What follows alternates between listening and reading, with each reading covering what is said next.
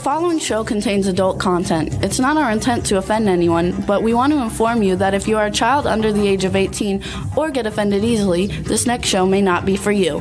The content, opinions, and subject matter of these shows are solely the choice of your show hosts and their guests, and not those of the Entertainment Network or any affiliated stations. Any comments or inquiries should be directed to those show hosts. Thank you for listening.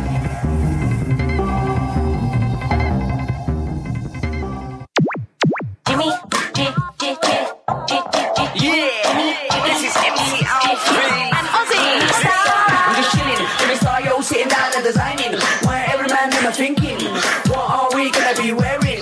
Yo, I'm a Liverpool MC. You can't test me. Big up the girls inside the party. Let's get down to crazy Jimmy. Big up myself and known as Alfie, the one and only, the Turkish MC. Always love the clothes of Jimmy. Bitch, I'm your wanna be. Jimmy Star's new celebrity. We'll take you out to Jimmy Star's. Hey ho, what's up everybody? Welcome to the Jimmy Star Show with Ron Russell, bringing you the good times in music, fashion, pop culture, and entertainment. We got a great show for you guys today. Before we get started, let's just say hi to my cool, outrageous man about town co-host, Mr. Ron Russell. Sad. I'm sad. Chita Rivera has passed away. You know, we all have to die. But when it happens to people you love or know or like, it means more than not. Chita was probably one of the kindest. Oops, our dog is jumping on our camera. Brandy, come on, get down. And then I got both of them on my lap. I got two big dogs on my lap. Chita was one of the kindest, sweetest women you ever want to meet. She was everybody's friend, especially if you were a gay man. She was extremely nice. She loved, all right, come on, kids, get off me. Excuse me, everybody, while I get my dogs. Look at them. And then there's that big one. Okay, come on, get down, Brandy. Come on, Brandy girl. Keep talking, because I got lots to go over before we bring on our guest. Okay. I met Chita 30-something years ago in a restaurant while having lunch. And she was probably the friendliest person of celebrity that I knew. And then I ran into her time again over the years. My friend Pasquale, the choreographer's cocktail party, was the last time I saw her. I was the founder of Have a Heart, which was a benefit for AIDS, which later on I worked with Elizabeth Taylor on. And I asked Chita to come in and do one of our shows. And she said that her manager, they had to talk and see when the show would be big enough, because they were drag shows that went all over the country to raise money for AIDS. All my performers, they performed as Marilyn Monroe, Judy Garland, and everybody sang live. Dogs, we can't have the dogs in the studio. Okay, just talk. Keep going. This one now wants to make out. Look at him. I love you, my darling. Sue me while I make out with my dog. Okay, that's enough kisses. I got a bunch of stuff to go over. All right, I just wanted to talk about Chita because she was a sweet person and a darling woman, and she will be very missed on Broadway. Her Spider-Woman performance was outstanding. And remember, she was in Chicago. She was in so many Broadway musicals and West Side Story. I mean, she just brought such joy to everybody that watched her work. Rest in peace, Chita, and enjoy Jane Russell. She's up there. Get to know her. She's a nice person. Okay. Absolutely. So what's up, you guys? We got a great show for you today. It's going to be a lot of fun. I'm trying to, for some reason, the chat room, I got booted out of it. Oh, I can see it on my phone, though. So we want to say hey to everybody in the chat room. Dawn Hinton, who said she did a Jonathon Schaech movie marathon yesterday. Neil is in there. Stefan, Lady Lake Music. Everybody's starting to fill up. So thanks so much for joining us, you guys. So we have two great talents today. First, we're going to have Jonathon Schaech on. And then, you guys, unfortunately, Angel Bradford is sick, and she lost her voice. She can't talk. But I want to say her manager, Matt Chasen, very, very professional. He called me at 11 o'clock and said, look, I'm sorry she can't make it, but I got a replacement for you, which nobody ever does that. They just leave you stranded. So we do have a great replacement. Don't know too much about him, so we're going to learn when he comes on. He's a writer, producer, director. His name is Alex Bram. And so he'll be coming on as our second guest. We want to thank everybody for tuning in every week. We're still, I think we dropped out of 2 charts, you guys, so now we're only charting in 10 countries instead of 12. But this show is going to bring us up to date because we have a great show for you, and it's going to be a lot of fun. We want to. What do you mean we're not 12 anymore? We were charting in the top 100 podcasts in 12 countries, and now we're only charting in 10 countries. Is that good or bad? That's bad. We want to chart in every Why country. did we lose 2 countries? I don't know, because people didn't listen. What countries? I forgot. I think I forgot which. How could you forget countries that? I didn't forget. It doesn't matter. We're still number 30 in the USA, so that's fine. Anyway, you guys, you can listen to us on Apple Podcasts, iHeartRadio, Sound, iTunes, Spotify, Amazon Music, YouTube, Google Podcasts, Radio Public, TuneIn, Pandora, and Amazon Prime. Yay! And Lady Lake is in the chat room saying she read Jonathon is from Baltimore like me. Would love to hear his memories. So I think what we're going to do, instead of talking too long, we're going to go ahead and bring him on because he's super fun. He's a great guy. And so let's bring on Jonathon. Hi, everybody. Yay! All right, everybody. Now we want to welcome to the Jimmy Star Show with Ron Russell, Jonathon Schaech. Hello and welcome to the show again. So this is my cool, outrageous man about town, Ron Russell. Hi, I like your teeth. Are they yours or did they come out? No, they're still real. They're still there. You got beautiful teeth. Thank you. They're a little stained from the years. Beautiful smile. You're a handsome man. Ladies, make sure your batteries and your vibrators are new. They don't jet on. There you go.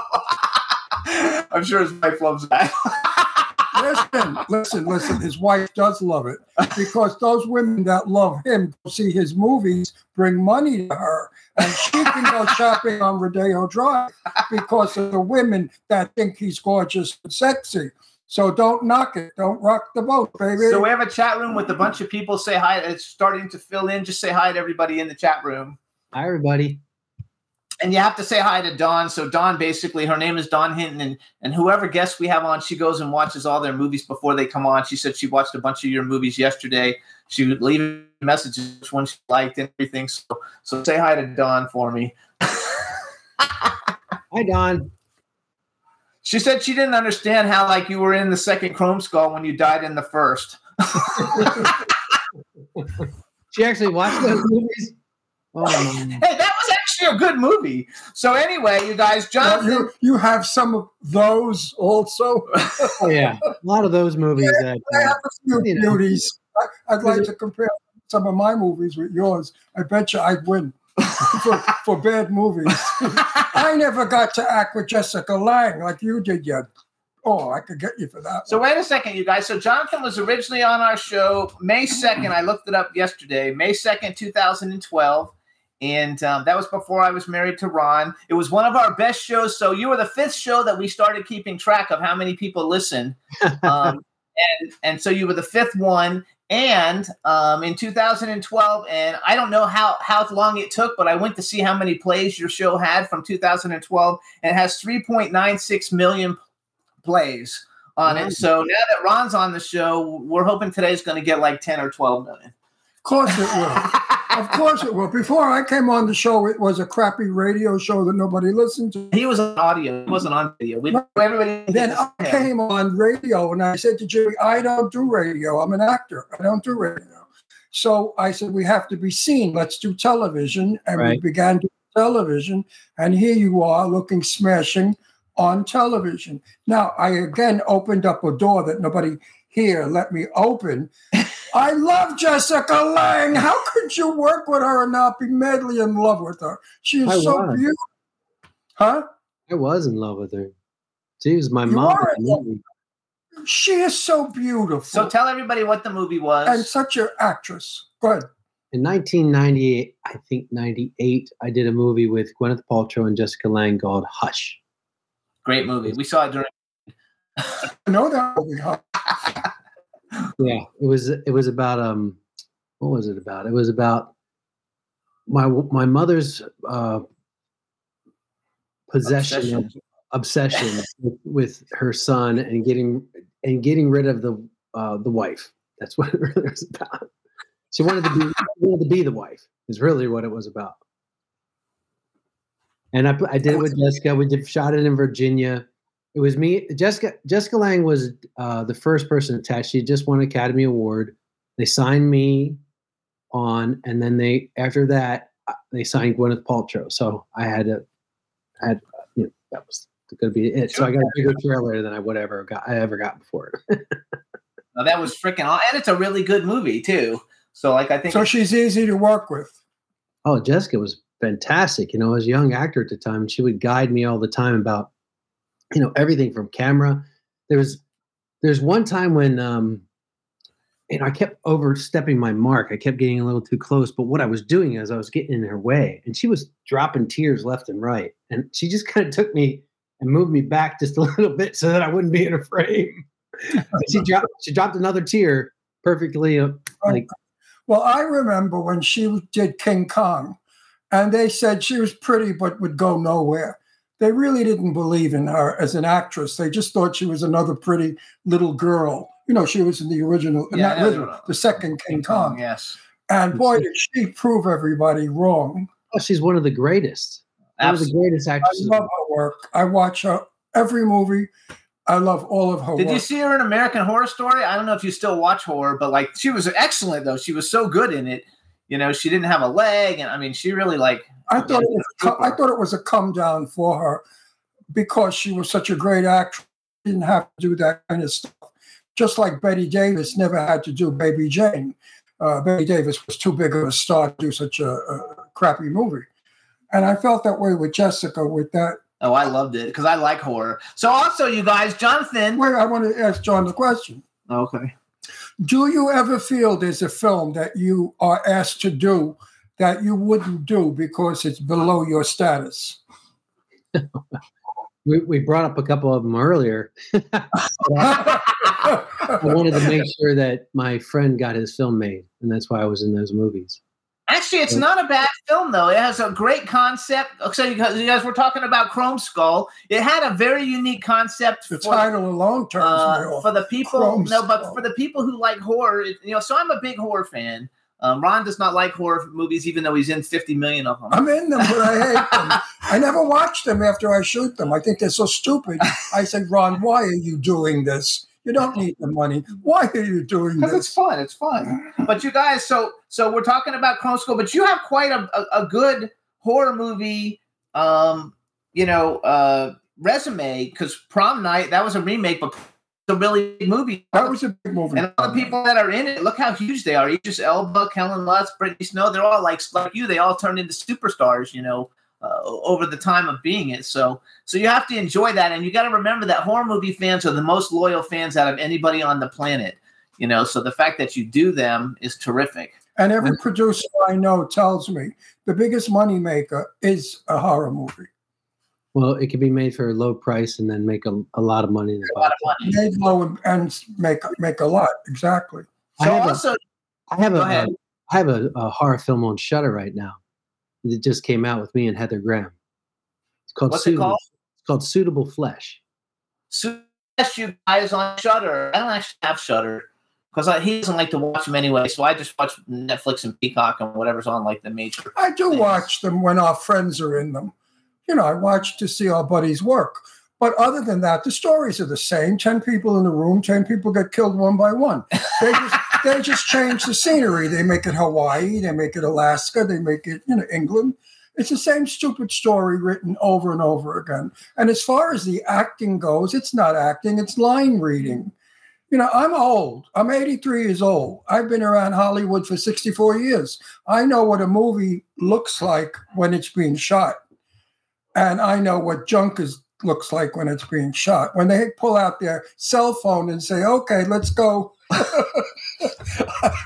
You mentioned marks earlier with Jessica Lange. I mean, he's like in movies, they don't even give him marks. Oh, I said, I thought of that as you were complaining or saying about the mark. I said, what the hell? I wish I had a mark to walk over.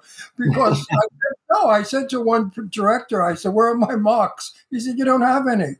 I said, well, I don't want to be out of lens. He said, you won't be out of lens. I said, why? He said, because the camera's up there. I said, where's the camera? I thought that was a security camera. They said, no, we're filming. He said, just walk over to the window, look, pull the curtain, look out, and then walk over to the door, then walk over to that dresser. I said, you got to be kidding me. And what about lighting? What about my key light? He said, Ron, what fucking year are you in? We don't have key lights anymore. I said, you don't have a key light? Everybody has their light, right? Don't we still have lights in movie? Yeah, but very little compared to when they used to make films. When I first started making movies, they were I lit. was Sophia Loren and Tab Hunter. And Jesus Christ, when Sophia was working 3 hours for one light. I mean, they move Sophia this way, light. But, they played with that light forever. So wait, I want to go. Okay, so basically, like the two, I think the two films that put you on the map, at least, and I might be wrong, but I'm going to guess at this, were How to Make an American Quilt with Winona Ryder and Ellen Bernstein and Anne Bancroft. That was a wonderful movie, by the way. And then That Thing You Do, which is Tom Hanks, which everybody knows that movie because everybody references it all the time. But those were basically the two big movies that got you. Quilt was one of the most important. They launched you, right? Yeah, everyone always said as soon as I got out of the pool with my shirt off and How to Make an American Quilt, I broke the national consciousness. Well, listen, you guys, if you follow him on Instagram, you can see him working out. His Instagram is John Schaech. I would get naked in a movie. It won't be attractive. I mean, everybody will gag, but So you guys, what would you do a naked nude frontal? I've done. Have you done a naked frontal? Yeah. What movie is that in? So everybody goes to watch. So you guys check it out. What movie is that? It's 8mm 2. Oh, I was going to bring that up. The fact that you're like the 2 guy, you did 8mm 2, and Nicolas Cage did the first one. You did Roadhouse 2. Patrick Swayze did the first one. I have to tell you that I've seen almost everything you've done, but I didn't see either one of those two. So MGM was. I went through a divorce, and I called the Screen Gems president, and I said, "You got to put me to work now." Don't you agree that men should do nude frontals when they're having sex with women? Because they exploit the woman. They show the woman's ass, tits, and box. They won't show the guy's wang. And that really makes the woman look like, well, she's a woman, so expose her. But a man, God forbid we should see his penis, it would be a shock. I'm all for male frontal. If it's necessary. If it's necessary, and if you're going to show a woman getting eaten, I mean, now the guys eat women on movies. You notice that. They throw her down in the bed, they open her legs, their head goes right between. They start eating a woman, which is something that we've never allowed in film years ago. You couldn't even kiss a woman, let alone eat her. Now wait, I should explain to you. He's got a bunch of pet peeves, which I do too, because we recently, during COVID, we watched a lot of movies. And we saw some movie with Julianne Moore actually, pooping and wiping her rear end and everything. And they actually showed it. And I was like, oh my God, Julianne Moore, she's one of the greatest actresses ever. She doesn't need to do that, I could see that in $100,000 horror movie if you did that for shock value. But you guys, are so established, have done such great work. And it's not like you need to see that in the story. No, I believe in equality in film. I've always believed in every sense of the word equality in film. And if you're going to do a film and a woman, you're going to exploit her breasts and the guy is all covered up, I think that's wrong because it makes the woman look like trash. So everybody go watch 8mm 2. Well, listen, even straight men will look at another man. Men are curious to look at each other, and so are women. It doesn't mean you're gay. Did you guys see Saltburn? Who? What was it called? Oh yeah, Saltburn. Yes. So he dances all around at the end. I actually thought it was a really weird movie, but it was a really good movie with a really unique story. Right. And we loved it. And it wasn't sexy. It was showing how crazy he was. So it was part of the film. I am all for equality in film. Nobody should ever be higher than anybody else morally. Right? So also some other films, you guys, that Jonathon has done. First of all, I want to talk. So I like a lot of the stuff that probably wasn't. Wait a minute. Would I do frontal nudity? No. Only because they'd have to use a CinemaScope lens. I'm Italian.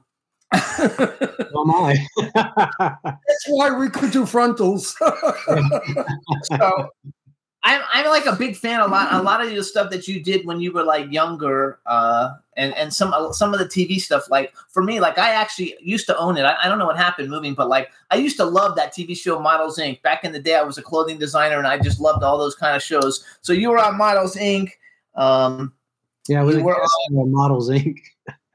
Say that again. I was a guest star. I remember stalking one of the leads, not for the storyline. That was a great show. I love that show. There was another one called Paper Dolls back in the day that I loved a lot. Like all that, like fashion stuff. Is there a reason for the beard for a movie or something? My little girl wants me to grow a beard. She said, "Daddy, grow a beard." So until someone pays me to cut it, can I give you my opinion? Sure. You're too handsome. Get that shit off your face. Good-looking men should never wear beards. Oh, wait, you don't have a beard in your Western show? No, I don't. We're going to talk about that in a minute too. He's so handsome. Why would he want to hide behind hair? I tell that to. He doesn't tell me not to shave mine. No, because Jimmy really looks better with a beard because he's a producer. But you're an actor. I don't grow a beard because I figure, hey, listen, for my age, I look good. If I put a beard on, I look like Father Time. So it does age, and it does attract your looks. I know what you look like without that beard, and you're very handsome. And the beard is okay, but I prefer you without it. I just give my opinion to everybody. I'm old. I'm allowed. The other show I liked a lot was Star-Crossed, which I don't know why that didn't have a second season. That was like really good. Yeah, that was. I thought that had a lot of good chance that series. I was totally like bummed about it. All right, so you guys, some of the other cool things I want to know. Do you have your own action figure since you were Jonah Hex? Do you have an action figure? I have an action figure, but it's just Jonah Hex. It's not Jonathan. It's Jonah Hex. Okay, it's just Jonah Hex. Yeah. Okay, because I collect action figures. So and you don't. Or you do, and I have he does, but it's not him. It's the character he played, but you don't know that it was him. As Jonah Hex is a comic book character that I played on the Legends of Tomorrow for DC. So the doll is in costume. Yeah, it's in costume, but it's not his face. No, I know the doll is in costume. So because I have all John Barrowman's like action figures. He lives here. He's been on the show. He lives near us. He lives really right down the street from us. He is the craziest son of a bitch I know. I love him. And he's like, I run into him in the supermarket, and what happened was I knocked over a whole thing of pies because I was pushing the cart aimlessly. And next thing I know, there's this guy picking up the pies, and who is it but John? And he's cursing me out. You stupid fuck, don't you know where you're going? I said, shut up, you faggot. So we have the best times together. Then I ran into him in Home Depot. In the garden world. He's just a crazy guy. He came on our show, and when our show opened, he was tongue kissing a blow-up doll. Yes, that was our first really big show. So John Barham is my favorite neighbor. No, he's a lot of fun. All right, so I have lots of other little things I want to talk about, but let's talk about your new thing. Since you got it coming out, you're going to have to shave. So I guess you're going to compete. Oh, he's going to shave? You're going to compete with Yellowstone, which I think is one of the greatest shows. I really like it. So basically, you have a new TV series, but it's based on the movie, and you did the movie. The movie's called Blue Ridge, right? And so tell us a little bit about the movie. Well, first I moved to Nashville, Tennessee, and when I did that, I left all my representation behind. I left everything behind, really. And I moved to Nashville, and I called up my friend Nick Gonzalez and said, "Listen, I got to find. I'm looking to find my way again, and I want to become a leading man again in my life, and in my career." And he set me up with this producer named Gary Wheeler. And Gary, the first time I met him, he called me and said, "Hey, I got a film for you. We're going to shoot this thing in about 10 weeks. It's called Blue Ridge. It's about a sheriff who moves to a small town in the south from California to be closer to his family. And so that's what Blue Ridge is about. And that was a TV movie. And then when we shot that, Gary said to me, he said, and I had a great experience making them, and it set up to be a television series that felt like it. And he said, we I said, you should make this into a television series. And then he called me up probably about after COVID, which added an additional year on top, about a year and a half after. And he goes, listen, the network has decided that they want to do Blue Ridge into a television series. And I said, well, do they want to use me? The guy who gave him the idea. And they said, yeah, unanimously, they all love you, Jonathan, and they love for you to be the lead in the show, Sheriff Justin Wise. So that's how it all started. And we shot 6 episodes just before the strike. And it looks like we're going to start writing the 2nd season in about 3 weeks. So it's a really beautiful, it's a PG-13 series. So, you know, it's a lot, not like Yellowstone in that reflect that my 10-year-old can watch it with me. There's a lot of violence in it, but it's the kind of violence that, you know, there's not a lot of blood being battered around and heads aren't being ripped off. No nudity, no front nudity. Yeah, no frontal nudity, no F-bombs all over the place. Listen, if it's not necessary, don't use it. And also the language. You know, you don't need to fuck everything just to make a point. If you're a good actor, you can look at somebody and know that they're saying "fuck you," right?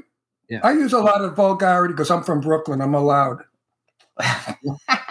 My mom's from Brooklyn. Where from Brooklyn? She is from Williamsburg. Williamsburg, not far. I was Red Hook, not far. Now, What kind of Italian are you? My grandma's from Florence. My grandfather was from Sicily.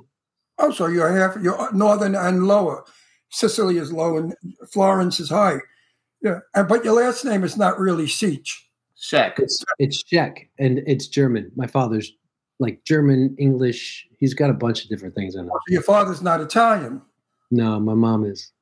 That's how come you got good looks. When you mix German and Italian. My grandmother used to always said, "La tedesca e Italiani make beautiful children." It's true. The Germans and the Italians together, for some reason, that blood makes. You know how many actors we have that are German and Italian that are gorgeous? No, I have no idea. Quite a few. Wait, let's go back. So first of all, so where do people see Blue Ridge, the actual movie? Where's it streaming? Do you know? I think it's on Prime Video right now. It's on a lot of different. You know, they go all over the place now. Yeah, I know it was on Peacock at one point. But the series premieres April 7th on a fast channel, and that's very interesting. What is a fast channel? It's a channel that you can find on Roku or a smart TV, and the smart channel is called Cowboy Way. So you go to the Cowboy Way channel, like wherever area you are, you don't have to subscribe. It's free, and they run ads on there, just like old school network, but not as long as those network commercials run. No, I think it's great. So I noticed that one of the people, I'm going to watch the movie. Yeah, we watch everything because we like to watch everything. Like but now that you're on, we watch your work again. I live in We live in Palm Springs. I hate it. And back when I first met you, you know, I was more of a clothing designer. Now I'm actually, besides producing movies, I'm a publicist. And my first client that I got when I moved to California was Tom Proctor. So I worked with him for about a year or so. Oh, yeah. You worked with Tom? Yeah, so I worked with Tom for like a long time, and he's a great guy. And I noticed because we're still friends. I'm not his publicist, but he put this post up that, hey, I'm finally gonna be a regular on its series, you know. And I looked at it, and then when I looked at it and I went and looked it up, I was like, oh shit, that's what made me like contact you on Instagram, was the fact that I saw Tom Proctor post that. And they're saying it's on Tubi and Peacock in the chat. Jonathan, Jimmy does the technical stuff and the movie shit, and I do the personal stuff. So my personal question to you is, why did you move to Tennessee? I want to know for my own self. Well, my son was getting ready to go into grade school, and I had to find a school for him. Like myself, Camden, my son, is dyslexic, so I was very concerned about what school he would go to, because I wouldn't have him to go through a school system that would make him feel less than. And I found this incredible school out here in Nashville that's I listened to the learning services and how they deal with children, and it made me. My wife's from Nashville, Tennessee, so it was an option. She's from Tennessee. She's from here, so with that, knowing that, Her home. so yeah, it's her home. So that's why we were looking here in Nashville. Because so many of our friends and people in the business have moved to Tennessee. I hate California and I hate Palm Springs. I want to go back to New York. But we're open to going to anywhere else. And Tennessee was one of the places that Jimmy and I were discussing. Maybe we should go check it out and see and move to Tennessee. I understand the cost of living is half of what it is here in this crazy state.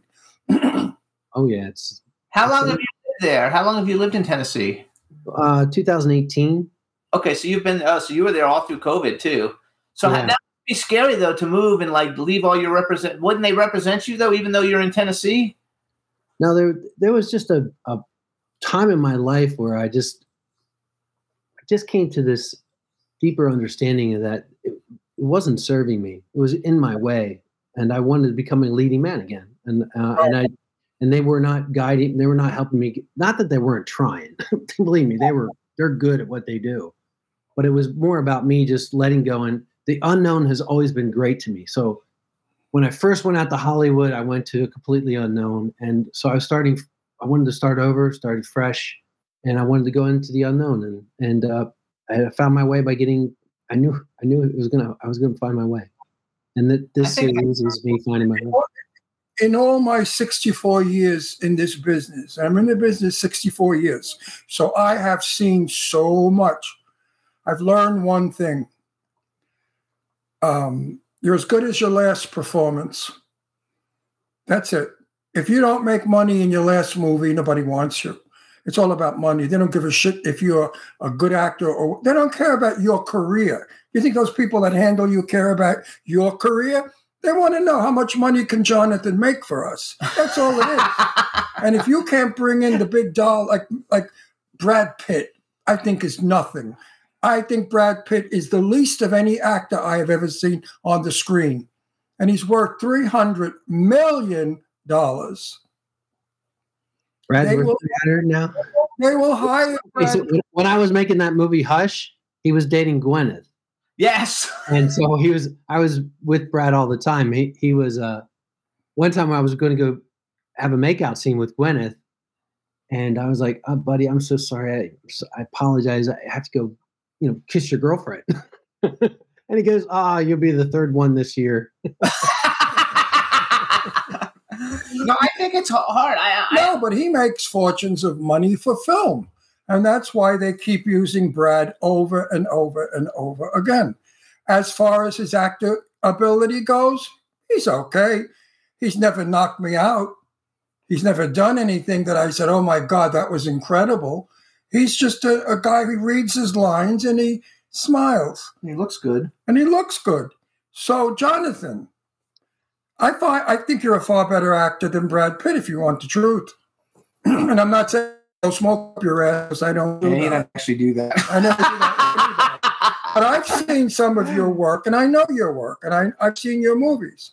And you have a crust about you. You have a crust. Brad Pitt doesn't have a crust. He's oatmeal. He's milk and honey. You are a crust, if you know what I mean. Well, I appreciate that. I think the world of Brad, but No, I mean, you like him as a friend. Listen, I have friends in the business. I know Angelina Jolie. She grew up in my house. My daughter went to school with her. They were best friends, okay? And I love Angie. And if they say anything bad about Angie, I get very upset. But let's face it, but Angie is a good actress. She turned out to be good. Oh, yeah. Angie has done some work that I stood back from. Gia, one of the greatest movies. But what was the point of that, though? What point? I never make points. I'm old. Anyway, I understand that, though. So I never really thought about that because I'm not an actor. But my point was, I don't care if he went to the moon to live. If he makes money for them, they will push and work for him. You know that, Jimmy. You do the same thing. Jimmy, when we do a movie, the first thing you say to me is, oh, I have a movie I want to do. And Jimmy said, you need a star, you need a name, or you're not going to get funded. That's what it's all about. If I don't get a big super name, I want Fran Drescher. And Jimmy said, not big enough. I said, Fran Drescher, the nanny's not big enough? He said, no, she's television. You need a movie star. You know how to do that. You executive produce some of this stuff. Like, well, see, you are the star, so you're banking on yourself. So that kind of works. Have you produced other films or other films that you've done? Have you produced them? Yeah, I haven't produced many, but I've produced some films to learn more about the business and how to function. And that's when I say that, I've been such a character actor for such a long time. I've played so many different roles, and I'm the way that I look, leads me to be a leading man. But I really wanted to be a great actor, and I worked with the greatest actors around. So I just was a character actor for such a long time. So my representation would be like, he's a great character actor. He's just not a good-looking guy. Who's not good? You? Not just a good-looking guy. So that's I was going to say, got it. That's how they would sell me.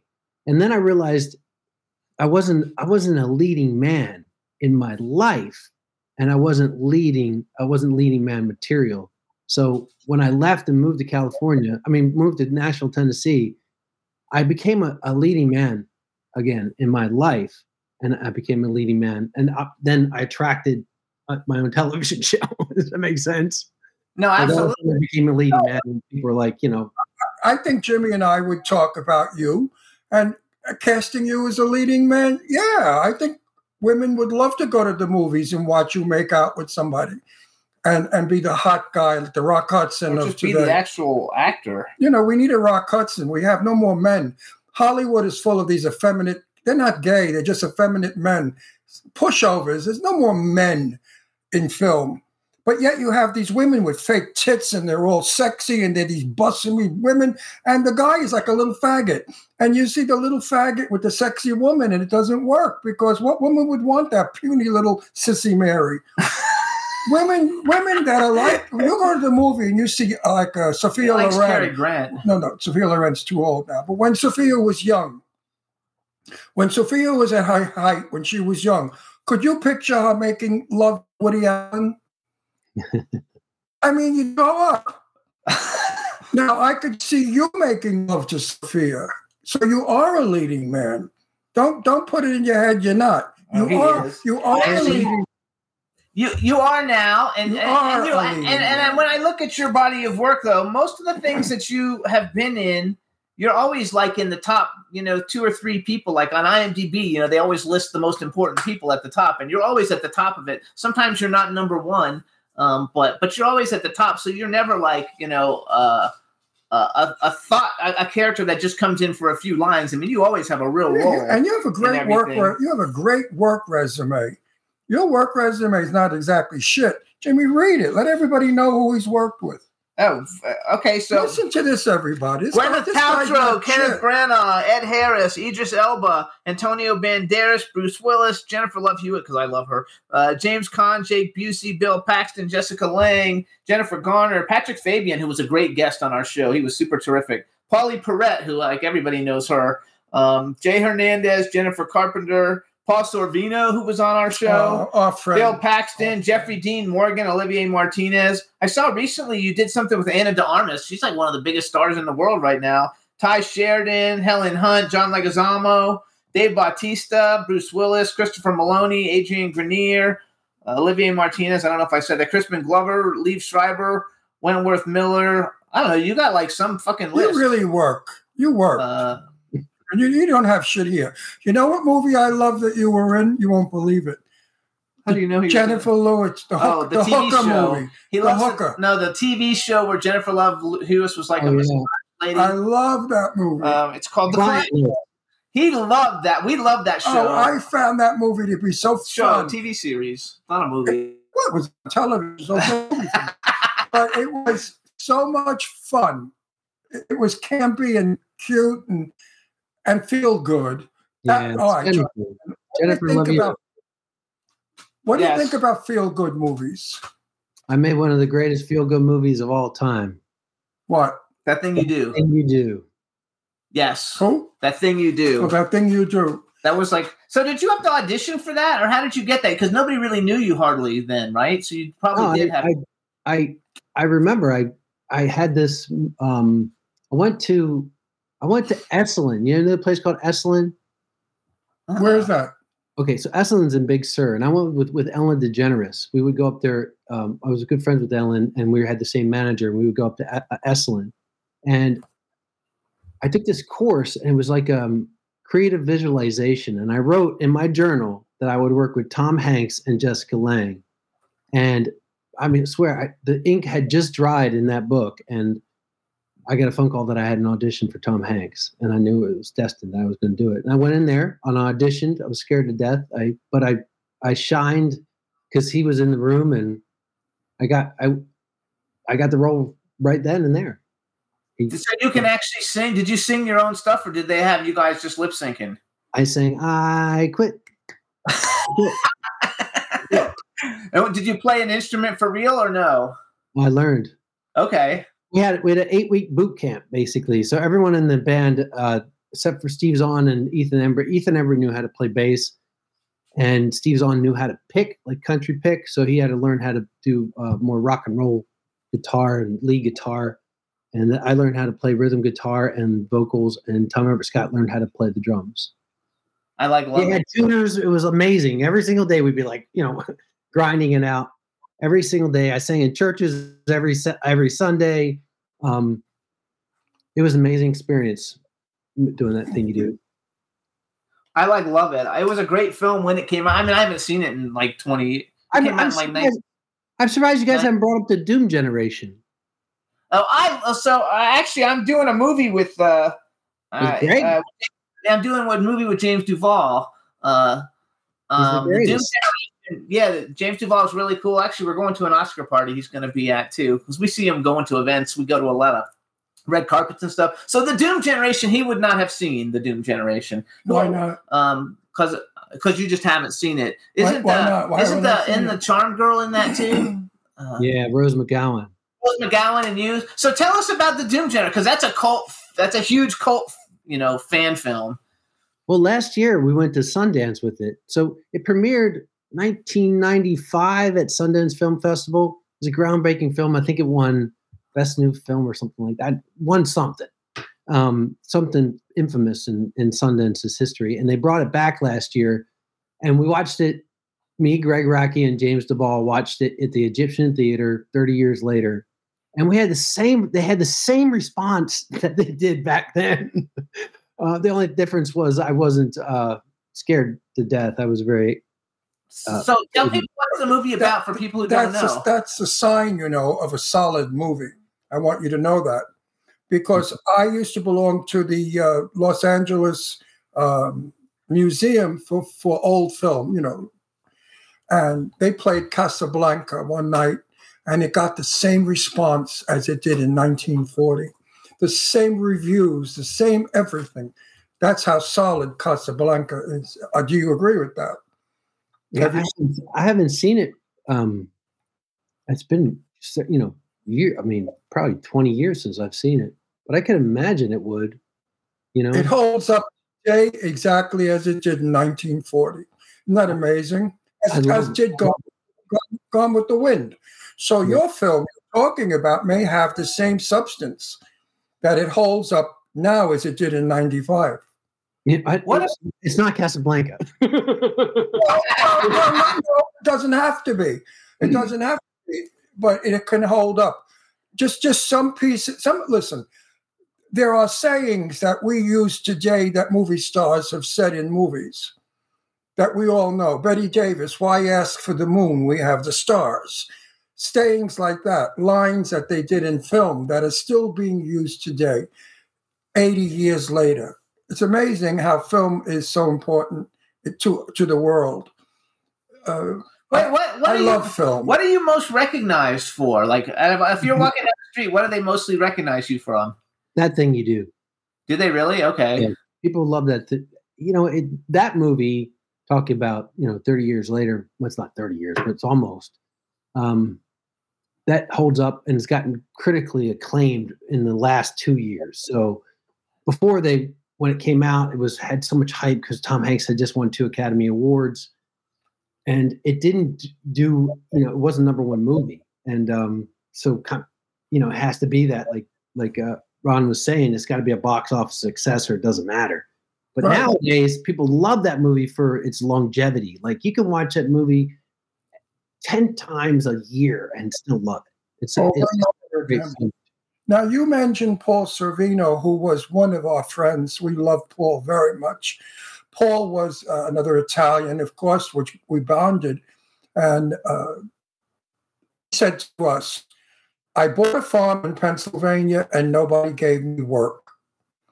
I got rid of the farm and moved back to LA, and people saw me and I got work. So it just proves, out of sight, out of mind. Paul Sorvino is a brilliant actor. That was before the digital age, because that was back in like 2017 or 18 that he told us that. Now it's ancient history. That's not that. Because now you don't even have to go to audition. You do tapes and you send them in. No, I know that, but that's not what he was saying. He was saying they don't remember you. He was saying when he lived in the farm in Pennsylvania, nobody knew he was alive. They thought he died. When he came back to California, he went to parties and he was seen around, and people said, oh, yeah, get Sorvino. I just saw him in a restaurant. That kind of thing is what it is. That would be my fear. I was going to ask my question that you stepped on my face, so I'm going to knock the shit out of you for doing that. I'm a tough guy. I play very tough movies. I play gangsters all the time. Listen, Jonathan, my point was, do you think that moving to Tennessee puts you out of the circuit? Well, I did a film with Paul Sorvino, so I love him. I could hear him saying that, and I could hear him say that, and I agree with that. I think that I used to get movies all the time. People, I bump into people at the Soho House, and they'd be like, "Jonathan, we're doing this movie," and next thing you know, I'm in Bulgaria making a movie. So, but you got to be at the right place at the right time. Totally. And so, my series coming out, I think it's people get to see it. I'm going to have a huge audience. It's going to do really well. It appeals to very big demographics. Being a PG-13, we have a bigger audience than I love that. Yellowstone. Yeah. But the question was, I should have abbreviated it, out of sight, out of mind. Do you believe in that? Yeah, I mean, Hollywood's forgot about me. I don't have an agent. I have my managers trying to get me jobs all the time, and people probably are just like, "What's he done lately?" But I got a movie out with Heather Graham that's got critically acclaimed. It's on Shudder, and I have a TV series coming out that I'm so excited about. But what I see now, let me talk about 1955 Hollywood. Glamour magazine, Jane Mansfield, tits are hanging out. Tony Curtis, is he gay? Rock Hudson, PR. They bombarded us with PR. New movie coming out with Rock Hudson. Can't wait to see it, everybody. Got to see Rock Hudson making out with Jane Wyman. They threw it at us right and left. We couldn't wait to go to the movies. We watched the coming attractions. There's Jonathon Schaech. Look what he's doing. Cook, let's go see Jonathan's movie. We were so hopped up because of PR. Today, PR costs a fortune, and not too many people use it. But we need PR in the business. Because look at this now, what's going on with this broad, the blonde, the little kid that they want to finance Biden. What's her name? Oh, Taylor Swift. Look at Taylor Swift, the publicity she's getting because of Biden. She couldn't pay for that kind of PR. She doesn't need it, though. She doesn't need it. That's the problem, is the people who get a lot of PR don't actually need it, and the people who don't. my word is, if you have a movie, this pisses me off. Ron, you're in a movie, but please don't talk about it. Why can't I talk about it? They're going to steal that piece of shit. I read the script. Right. Who's going to steal it? You're lucky you can make it, let alone, okay, I won't talk about it. Worst you could do. The best thing you could do is to see Jonathan's in a new movie and he gets to do ? That's how you sell a movie before it's made. It's called pre-publicity.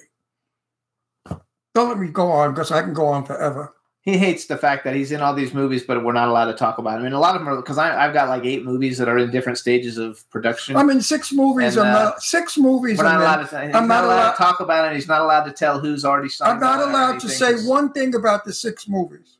Until the money's totally in the bank. And one movie I'm in, I do for a friend of mine because I'm in 2 of his movies already, and this is 3, the 3rd one of the same movie. So I said yes to him because he's my friend. But he said, don't talk about it. And I thought to myself, oh, trust me, I won't talk about this one. That's my other thing. So I'm producing a bunch of films, and charity work. I have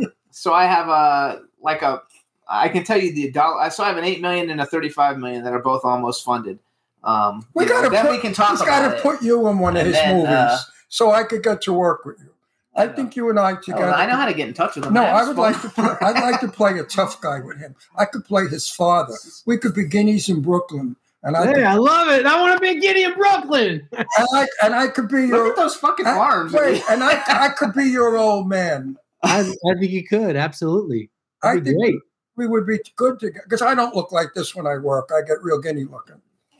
No, I love it. All right, so he is right though. But I noticed though, like with Blue Ridge, like they're doing publicity now. You know, they're doing a lot of publicity. I've seen now that I know that you're in it. Now, when I see it, I know what it is.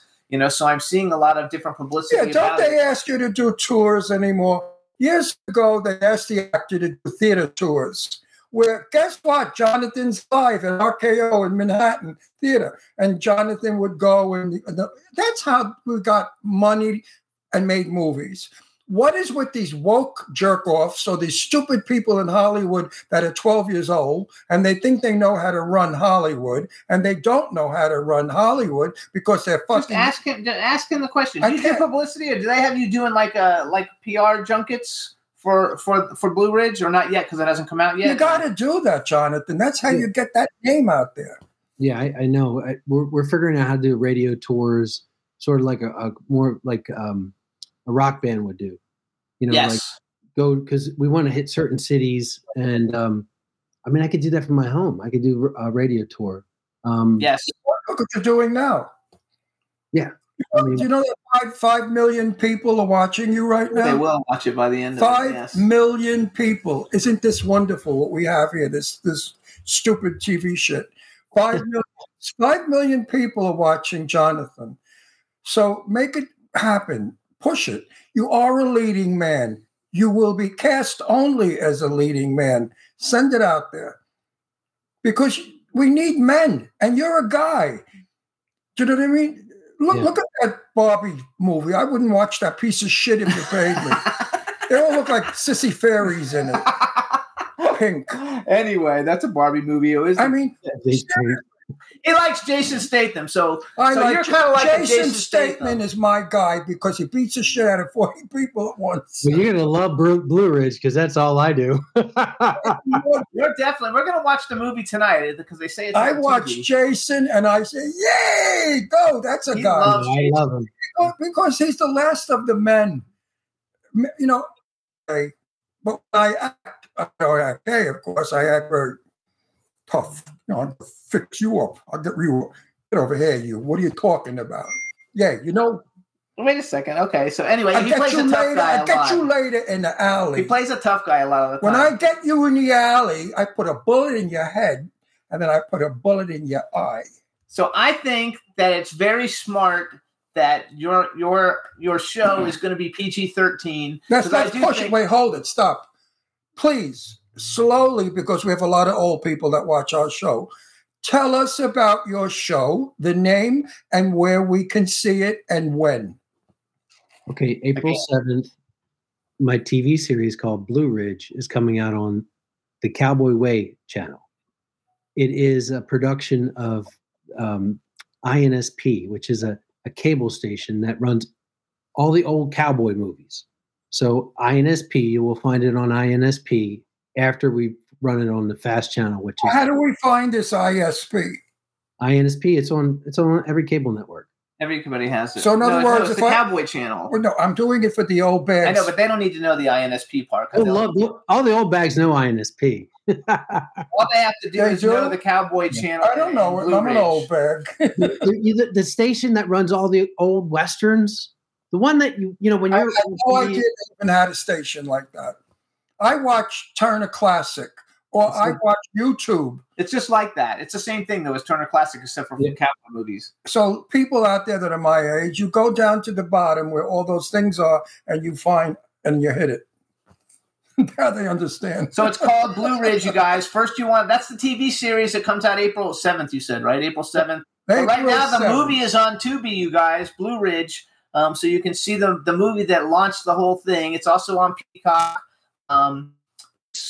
PG-13, which I think is super smart. So I actually produced a lot of, I'm in the process of producing a lot of family movies, content that's a little bit, more widely, because I don't feel like there's enough good family content out there.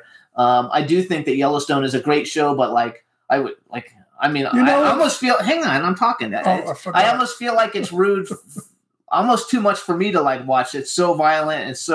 But I mean, it's bad violent, it's I don't know. Have you seen Yellowstone? I'm sure you probably have, because that's your competition.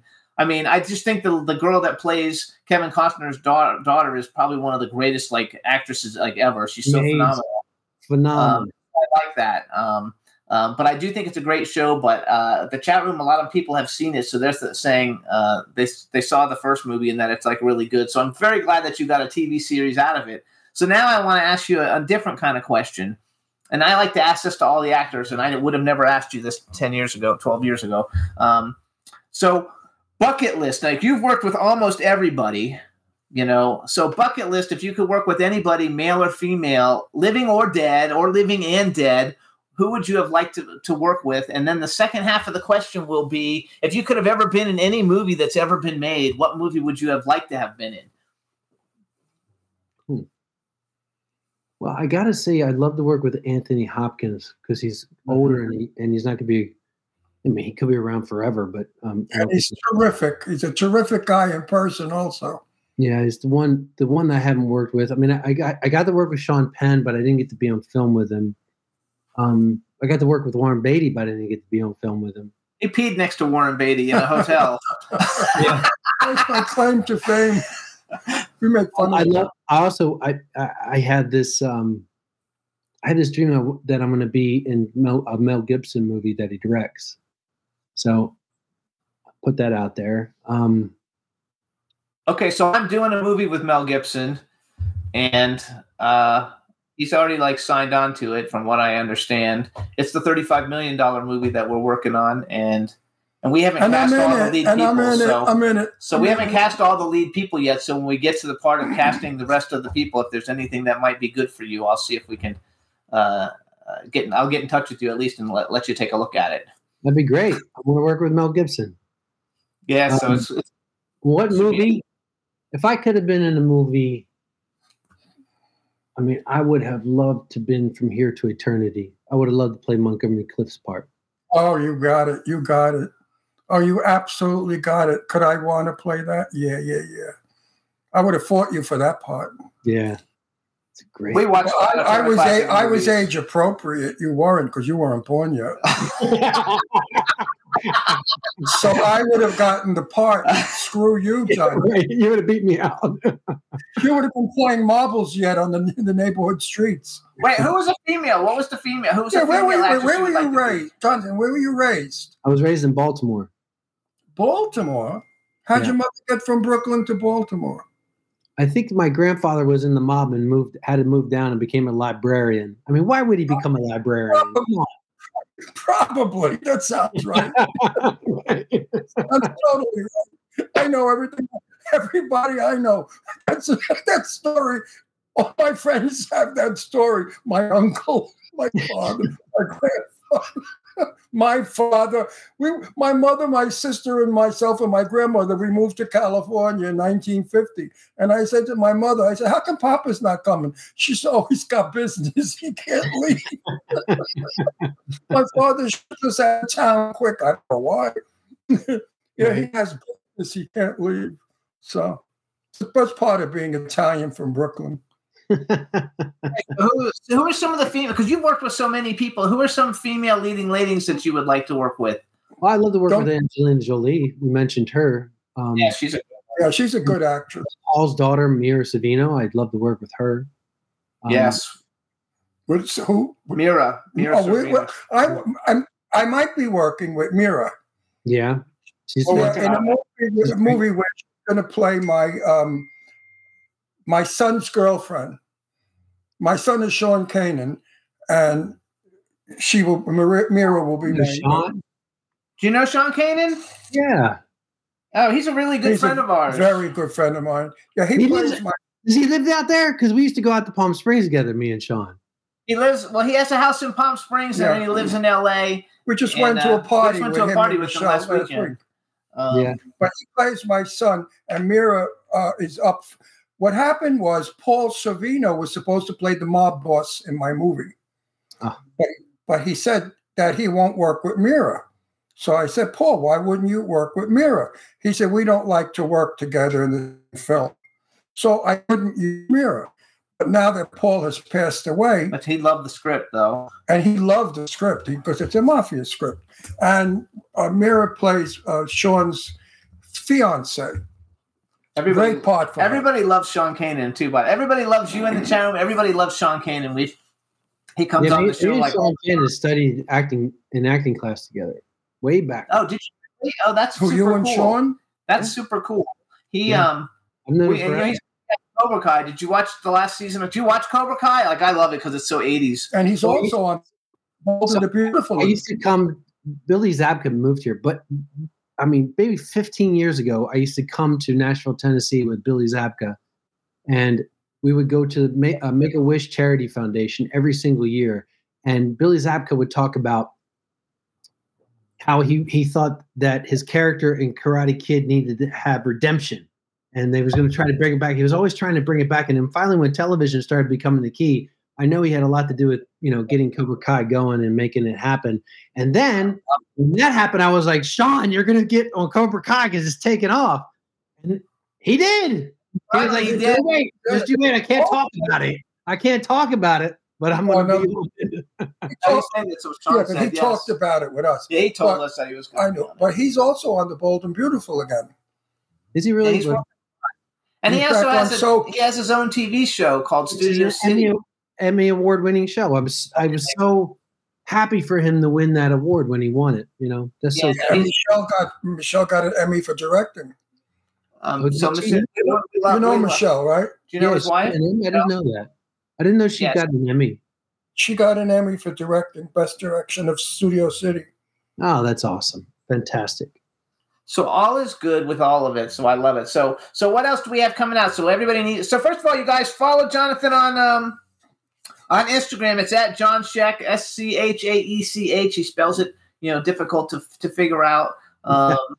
I also follow your wife, so just say hi to your wife for us, Julie. His wife's name is Julie. His son's name is Camden. She's an actress. No, she's not an actress. She's I forgot what. Something like that's good for the world. Like she's like a she Italian? She gives things back to the world in whatever she does. Did you marry an Italian? I didn't. She's far from Italian. Her name is Julie Solomon. She teaches people how to make money off Instagram. Oh yeah, she empowers women how to go into business is what she does. I didn't marry an Italian girl either. I married a Dutch girl. And my parents said to me, what kind of thing is Dutch? What kind of thing is Dutch? Oh. What kind of thing is Dutch? You're supposed to marry Italian, Ronnie. I said, well, I didn't meet an Italian girl. I met a Dutch girl. I like one. Oh, they never got over it. They said, oh, they're cold. The Dutch are very cold. So you should have married a nice Italian girl. So everybody, you need to go on to Shudder if you have a membership at Shudder and watch his movie with Heather Graham, which is called Suitable Flesh. Suitable Flesh. Suitable Flesh is an H.P. Lovecraft story. We've swapped the genders. Heather plays more of the protagonist, which was written to be male, and I play basically her housewife. It's hilarious. There's scenes in there that I had more fun probably than any other scenes I've ever done before my life. So it's a horror movie, though, right? Because it's on Shudder, so it has. It is. It's a horror film. It's directed by Joe Lynch. It's a very good movie. It's cosmic horror. It's twisted. It's funny. It's campy. It's old school. It's like a Stuart Gordon movie. So that's it. People love it if you love those films. I used to know Stuart Gordon. Those films are so much. I love to leave a movie and say to Jimmy, I feel good.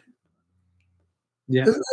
I hate when I leave a movie and I say, what a waste of money on that piece of shit.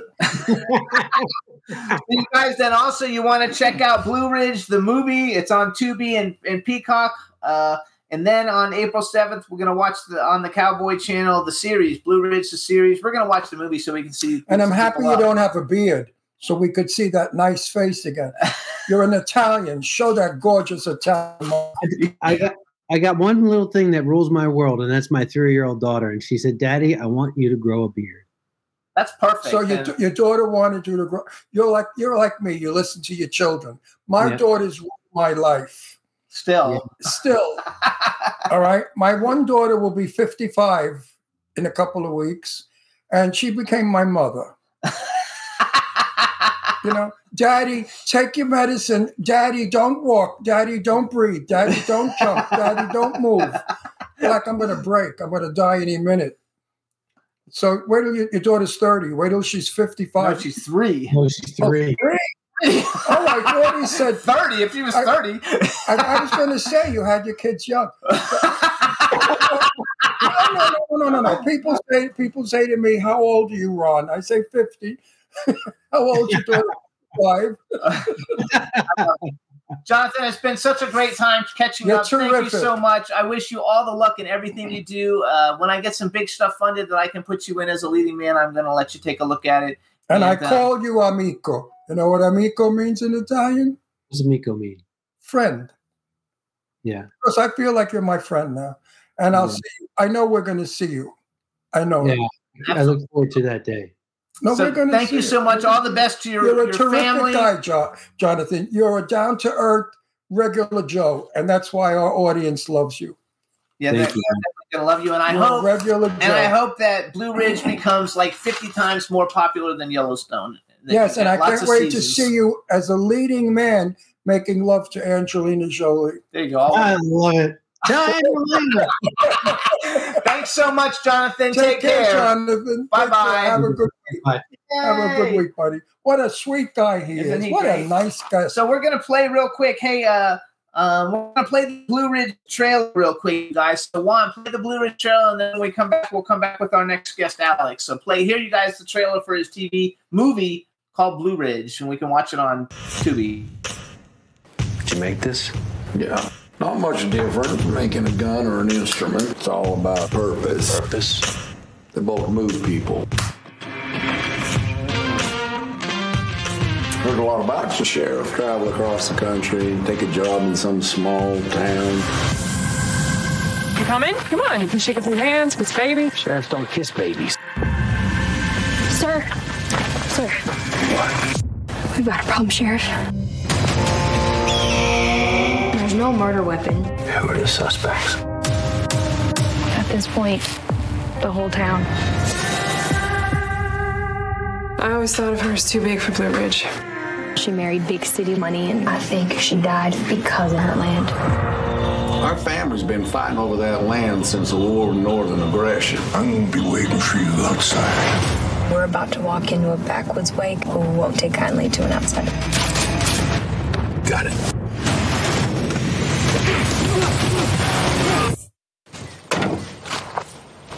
Can you help me get them in the trunk? Yep. 3 days, Sheriff. Now it's mountain justice. Your wife's murdered. You lied to me about where you were. You know what they say about a grease fire? Don't put water on it. This town wants answers. Clean this up. There's innocent people here. There's my family. You're the bravest man I've ever known, and I make you nervous? That's a good thing. When a man leaves this life, all he has is his legacy. Would I kill for that land? Absolutely. But did I?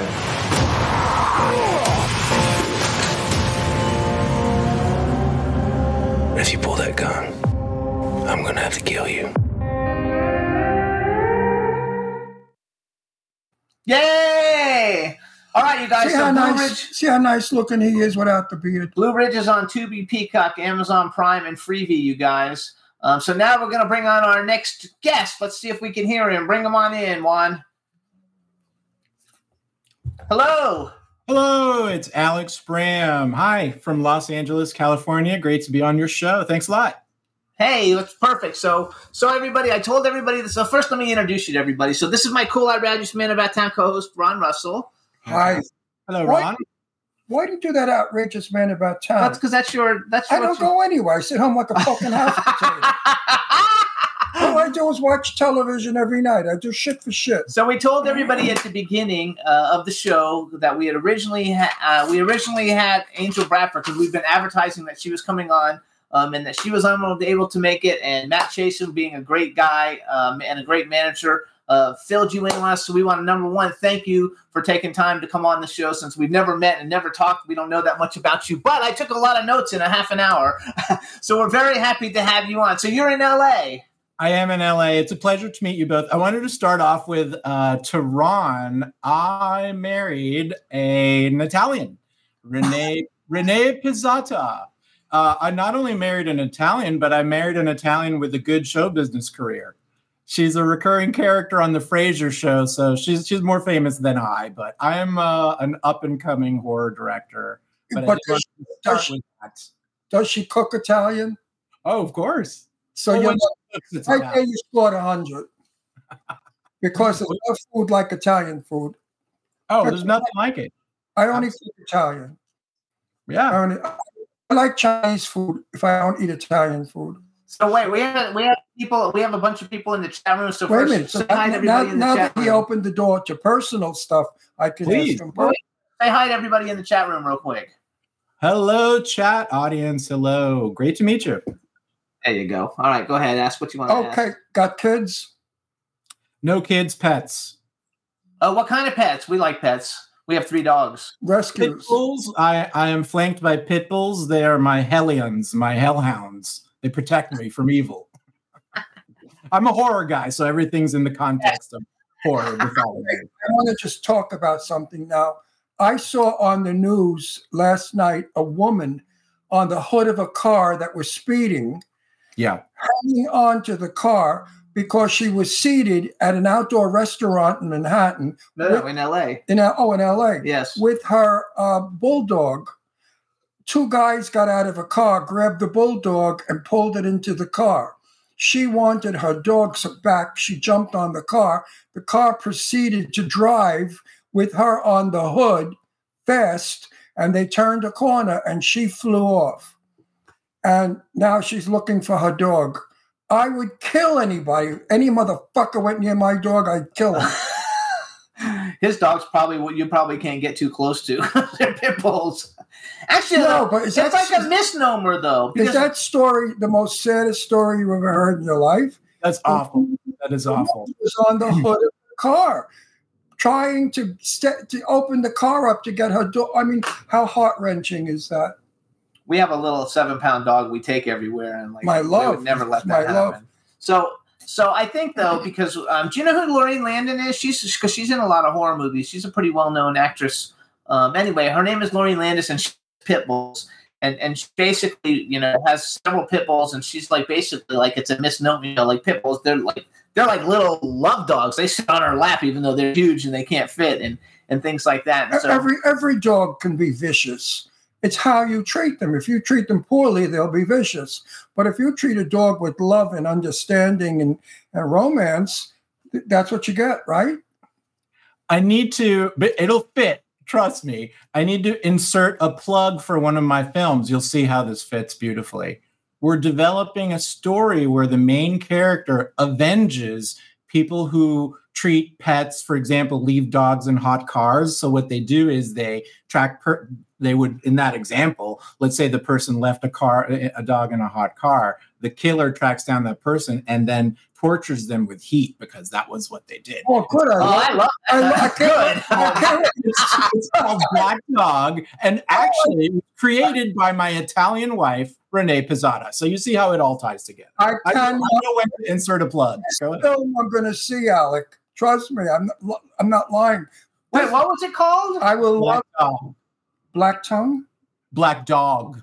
Black Dog. Oh, okay. I didn't see that on your IMDb, so you haven't put that out yet. No, it's in development. We're still writing it and all of that. But so you guys, Alex has a production company. It's called PanicAttackFilms.net. He also his Instagram is at Bram_Alex, and he's won a Best Director award. He has a project which is called Geisting, and so I have the trailer for that. I hope I pulled the right one. It's the one with Bonnie Aarons, right? The one with Bonnie Aarons, and the lead is an Italian actress called Renee Pizzata, who's your wife. But no, see, so the thing that's funny about it is, so I first Googled Geisting, and another Geisting came, and it said it was a horror comedy, and I wasn't sure if it was yours. I sent it to our engineer, and then I was like looking at it, going, I'm not sure if this is the right one. I don't know. Is there more than one Geisting film, or do you have more than one trailer? Mine's the funny good one. Oh, I did I don't know if I. No, I'm playing. If there is another one, I'm unaware of it, but there should only be one. It opens up with like a guy sitting there relaxing, and then like a lady's head pops up like she was giving him a blowjob. Is that your film? That's my dirty little film. Now, I used a different trailer that looks better. I used the one that Bonnie Aarons in it, like at the beginning. Just because we're hopefully doing a movie with her. So, because it looks phenomenal. This is a great trailer. I watched the trailer to this and I was like, this guy's got a lot of talent. Thank you. Let's do a Bonnie Aarons story after you run the trailer. Absolutely. And just real fast, the title Geisting refers to poltergeisting. So it's basically, it follows a team of ghost hunters, but as well, what's unique about geisting is that it takes everything from the perspective of the poltergeists themselves. It's a poltergeist show and their struggles and how they learn to be a good poltergeist or not be a good poltergeist. So that's what it's about. So, and I love ghost movies. No, this is going to be a very cool movie. So this short has won like awards all over the place, right? It has. I understand it has. From what I understand, and I don't know if I'm going to guess these are all best TV pilot, best horror short, best horror comedy, standout performance for your wife. Best visual effects. It was listed as a Cannes premiere title in the Hollywood Reporter, Variety, Screen International. It was featured in all the Cannes publications. So this is like a best what? Best director. Oh, I said that earlier. Best director. Yes. Oh, that. Yes. Oh, that old thing. So you guys, so Juan, play the second trailer for this. Let Alex introduce it. We'll play the trailer. You hang on. We'll come right back. Go ahead. No, introduce it for everybody since it's yours. Ladies and gentlemen, welcome to the horrifying yet thrilling and humorous world of geisting. Take it away. God, our Father, your providence guides our lives. Oh! Did you do that? Shh. Who's there? Guys, so the spirits of people who left this earth with some super serious issues. Oh. Was it good for you? I'm already picking up some very strong readings here. They're talking about us. We the readings, girl. You said Izzy died of natural causes. A totally natural. She was fat. Oh, she needs to die.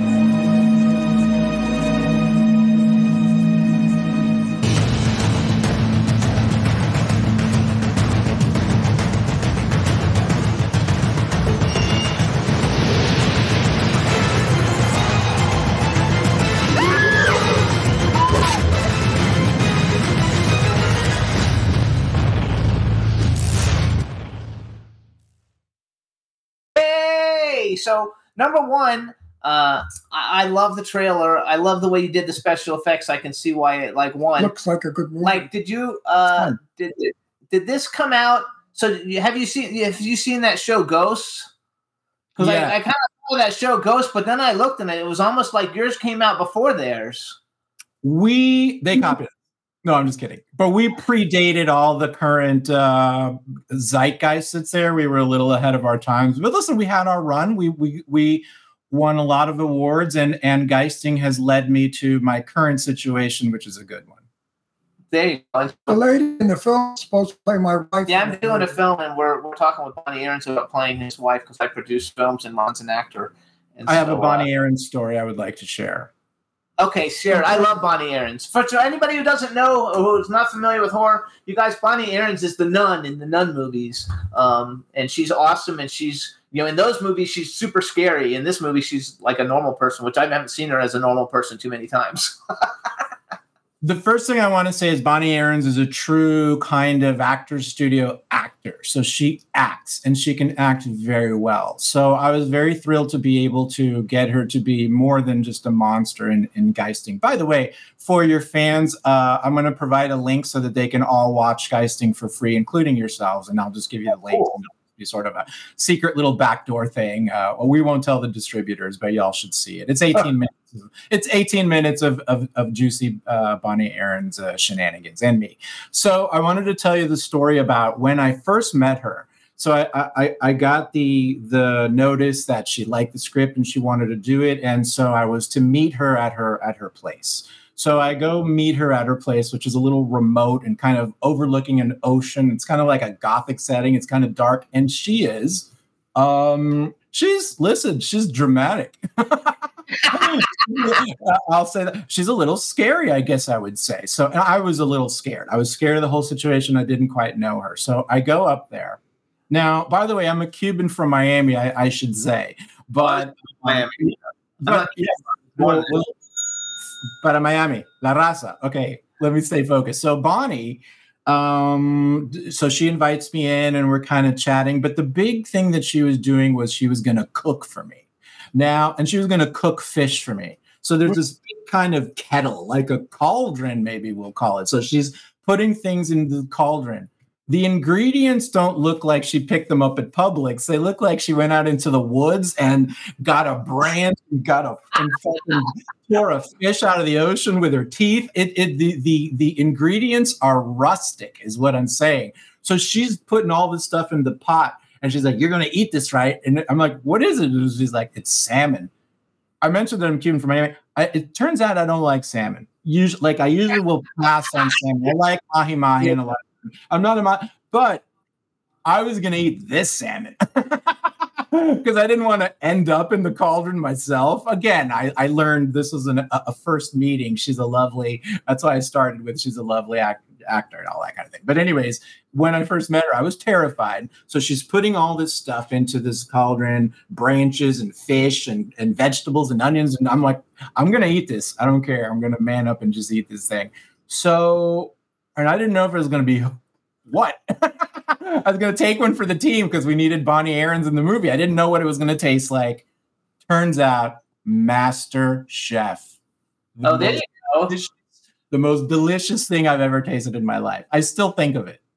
So anyways, I wanted to share that story. I was so frightened. I didn't quite know. And the surprise was she's a great chef. And by the way, for your project, a delight. And like I said, to start with, just a wonderful actor. She's playing a normal person in the film we're doing. Also, she's playing his wife. Just like a normal. What movie is it? Dave Bailey's movie. That's a good. It's a really good one. Very good script. We have a really good cast. She has an excellent part. I'm in the middle of. She's going to love that script. I'm in the middle of fundraising for it. I read a lot of shitty scripts, but that one is great. Actually, it's like a miracle when they're good, isn't it? You're like, what? I get so excited when a good one lands. And people send me scripts all the time. I'm in the business 64 years. I don't get excited. You know what I mean? How can I get excited anymore?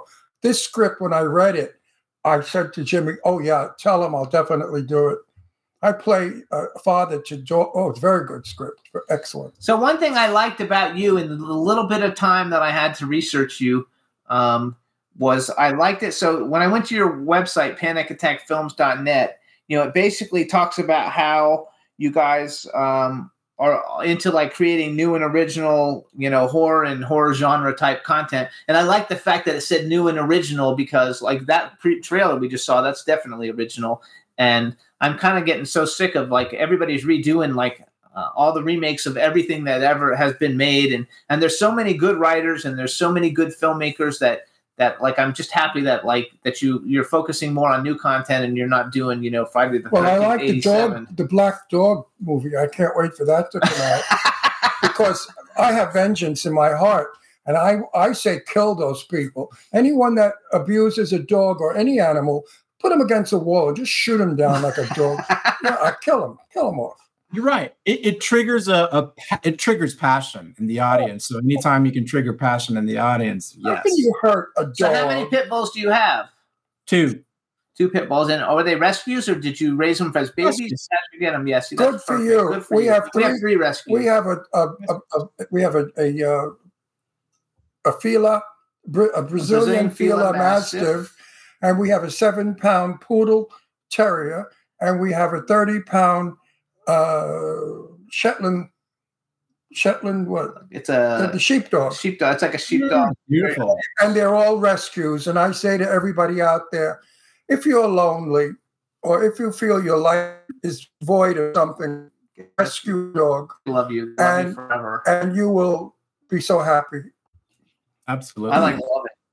I think it works too for what you do since you're into. So tell me. I'm going to love your film. I'm going to push your film big time. So you guys, first of all, I mean it. Some of the other cool things that Alex has done.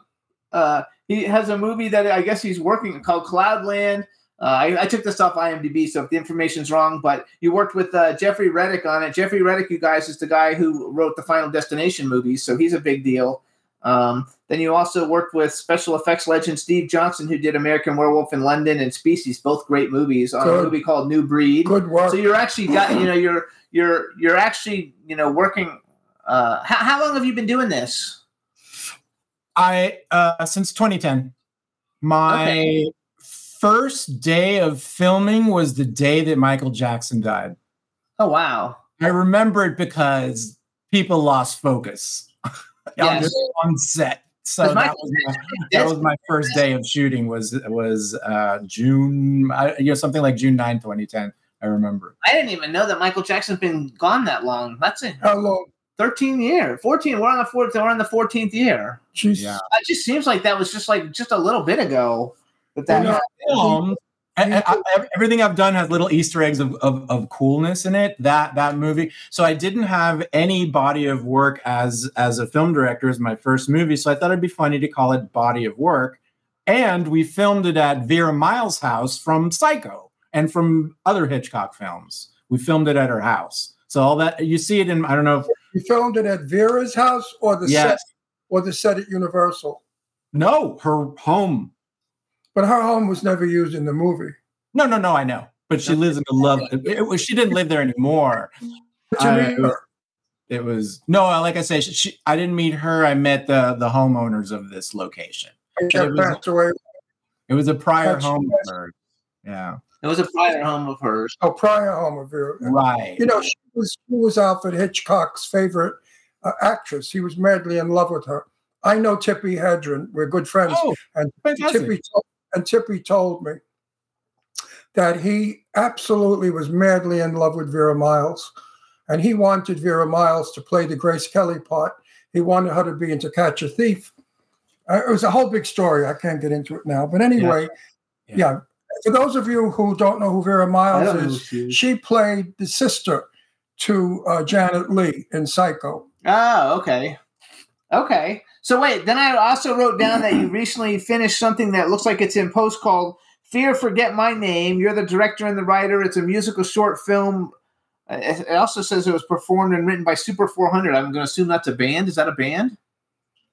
It is. It started as a music video turned into a horror short. The name of their song is Fear Forget My Name. We start there. I was like, wait, that's a good horror concept, Fear Forget My Name. So I approached that band. I told them I want to make a video of your song. They said yes. Got some budget, got some actors, got Rebecca Kennedy, who's huge in the horror world. She's the victim of a mob. It's a film noir with monsters and puppets, practical monster puppets. We're going to have a premiere in about a month or so at a theater in Los Angeles, a red carpet premiere. So stay tuned for details on that red carpet premiere. Rebecca Kennedy is great. I don't know her personally, but we follow each other on all the different social media platforms, so we each know each other. But I met her. But she does a lot of great projects.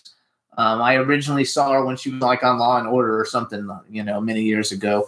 And she's a great, great actress, though. She's really, really good. I've seen all her work. So that's a big coup, actually. Thank you. Yes, absolutely. We were so thrilled to get her. And then on set, she was a delight. The sweetest thing. Sometimes you meet people in the horror community and they're not a delight. She was. And actually, whatever. We're working, right? But it's a great surprise when someone is as delightful as Rebecca Kennedy. Want to work with her again? No, she's a good one. Some of the meanest women I have met in horror movies. No, seriously. We know everybody. One in particular who is the meanest human being I've ever met in my life. We know it. And I met Betty Davis. So I used to. So I wonder if I could guess it. I think I could maybe guess it. Yeah, guess it. Let me hear. No. Let's see. It doesn't rhyme well with this. Wait. Maybe I can rhyme it a little better. Would it rhyme with far away-ish? No. Okay. It's not Faye Dunaway. All right, scratch Faye Dunaway. Faye Dunaway. No. This actress. She's talking about the now actress. This actress is a famous horror actress. Now. Oh, I can't discuss current actresses in horror. I'm sorry. No comment. Yeah, I gotcha. But the one you mentioned was a bitch on wheels. Yeah, who was? But Faye Dunaway was a bitch. Betty Davis, who I knew, by the way, always said that Faye Dunaway was the worst human being she ever met. She hated Faye Dunaway. Ron was when I first arrived in Los Angeles, I would ask people, "Hey, I'm new in Los Angeles. What should I do?" And I tell you, more than once, they said, "Avoid Faye Dunaway." I'm like, "All right, whatever." And avoid Raquel Welch. Raquel Welch was another one. Is she still alive? No, she's not dead. Anymore. But Faye Dunaway, it was, as I said, I was friends with Betty, and I got a lot of dirt out of her. And Faye Dunaway, she just said in her Betty Davis way, an abominable woman. So what are some of the influences how did you decide, hey, I'm going to be a horror movie director? And how did you pick horror over director? Great question. I am a big Hitchcock fan, and I like to study the history of it before I embark on an adventure. What have others done before? And certainly, he was basically the author of what I plan to do.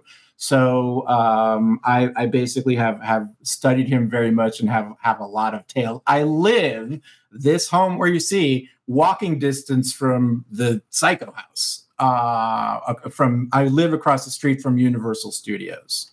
Oh, okay. So I live across the street from the gate that Steven Spielberg used to jump over to sneak into Universal. Now I just go there.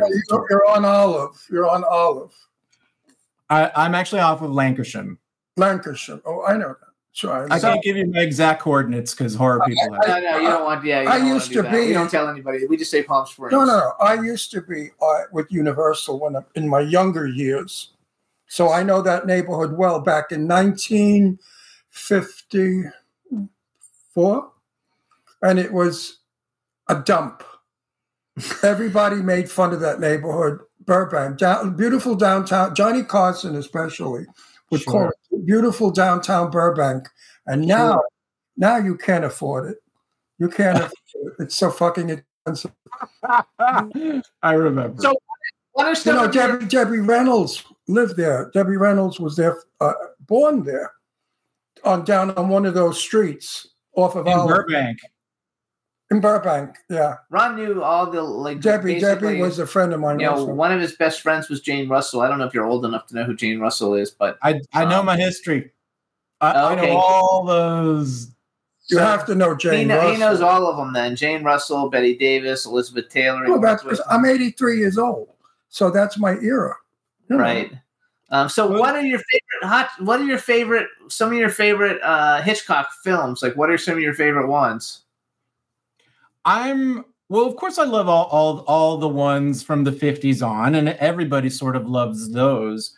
But I've been investigating his early silence recently and have learned a lot from that, and just how that stuff led to Psycho and Vertigo. If you look at his 1920s work as well, Jamaica Inn, Blackmailed, etc. There's some good Rebecca. Going up to, usually people don't get up to Rebecca, but you got to learn all that stuff. I mean, I think you have to learn all that stuff if you're going to invent the language.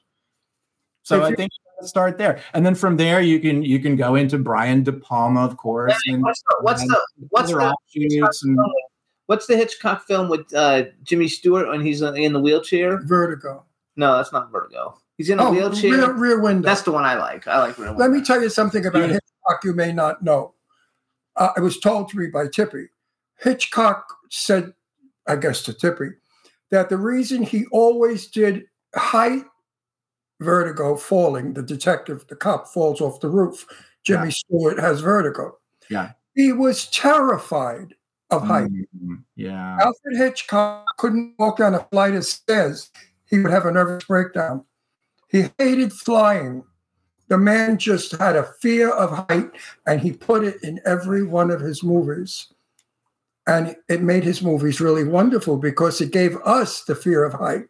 We actually felt his fear. That's how good of a producer he was.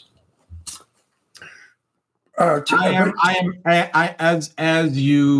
I've been doing this for a little bit. Like I say, and my early scripts weren't mature, but currently what's made a difference for me recently is adding personal stuff to my work like that. I have one horror piece that we're also developing about a violin protege, and her daddy is, well, her dysfunctional daddy's based on my dysfunctional daddy.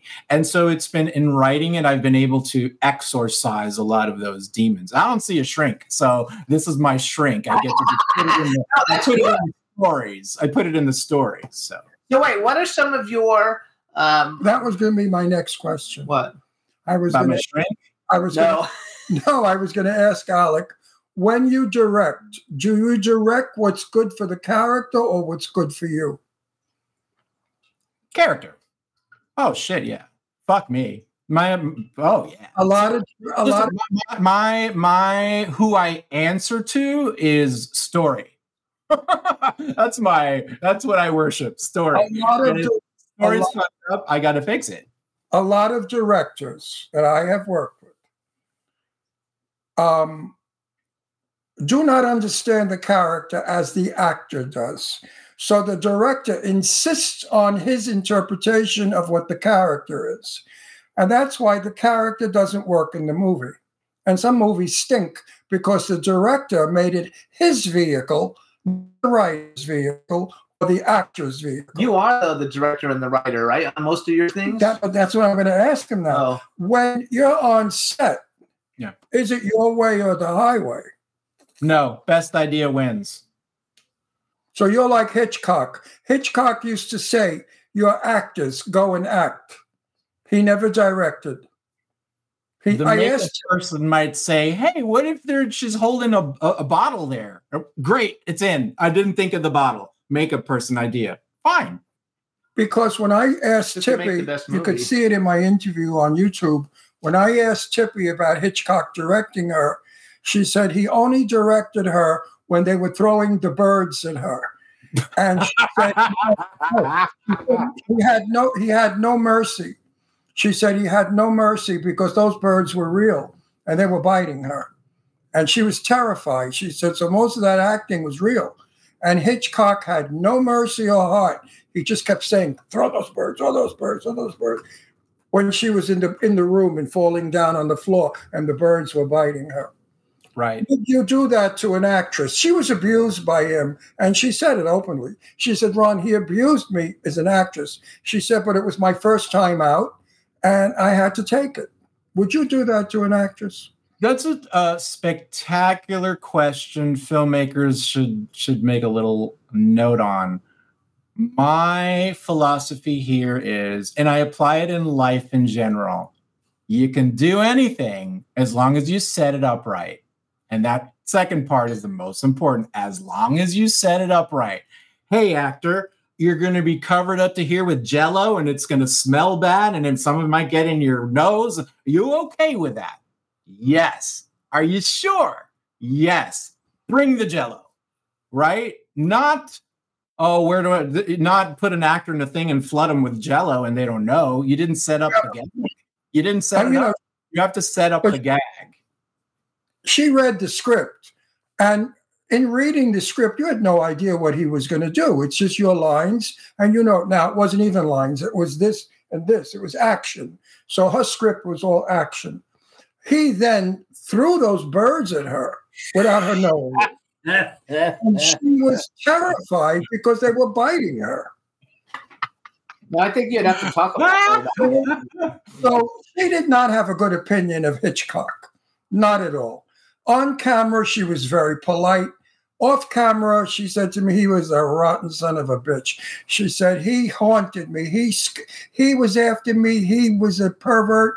She went on and on. She really couldn't stand him. And that's the idol that so many people love, is Alfred Hitchcock. Now, little by little, it's coming out about his personality, that he was a little nuts. But he was a genius. And definitely. A genius is crazy. You have to be crazy to be a genius. I enjoyed his work. I loved his work. I couldn't wait for his next film. I see his films over. We watch him now all the time. I watch them. I must have seen Vertigo 100 times. Vertigo's my favorite. Do you think there's a new filmmaker that sort of adds up as close to what he did currently? Is there a current filmmaker? Yeah. I've seen many who have tried, and they fell short because they got frightened. Anybody succeed? Huh? Anyone succeed that you've seen? You're like, wait, they pulled that shit off. Not like a Hitchcock film, but there are some good. No, because as I said, they became frightened of what they were doing. I think there's a lot of good filmmakers doing horror movies, But not Hitchcock. I think not like Hitchcock though. Hitchcock. Well, who do you think? Because you must obviously have some.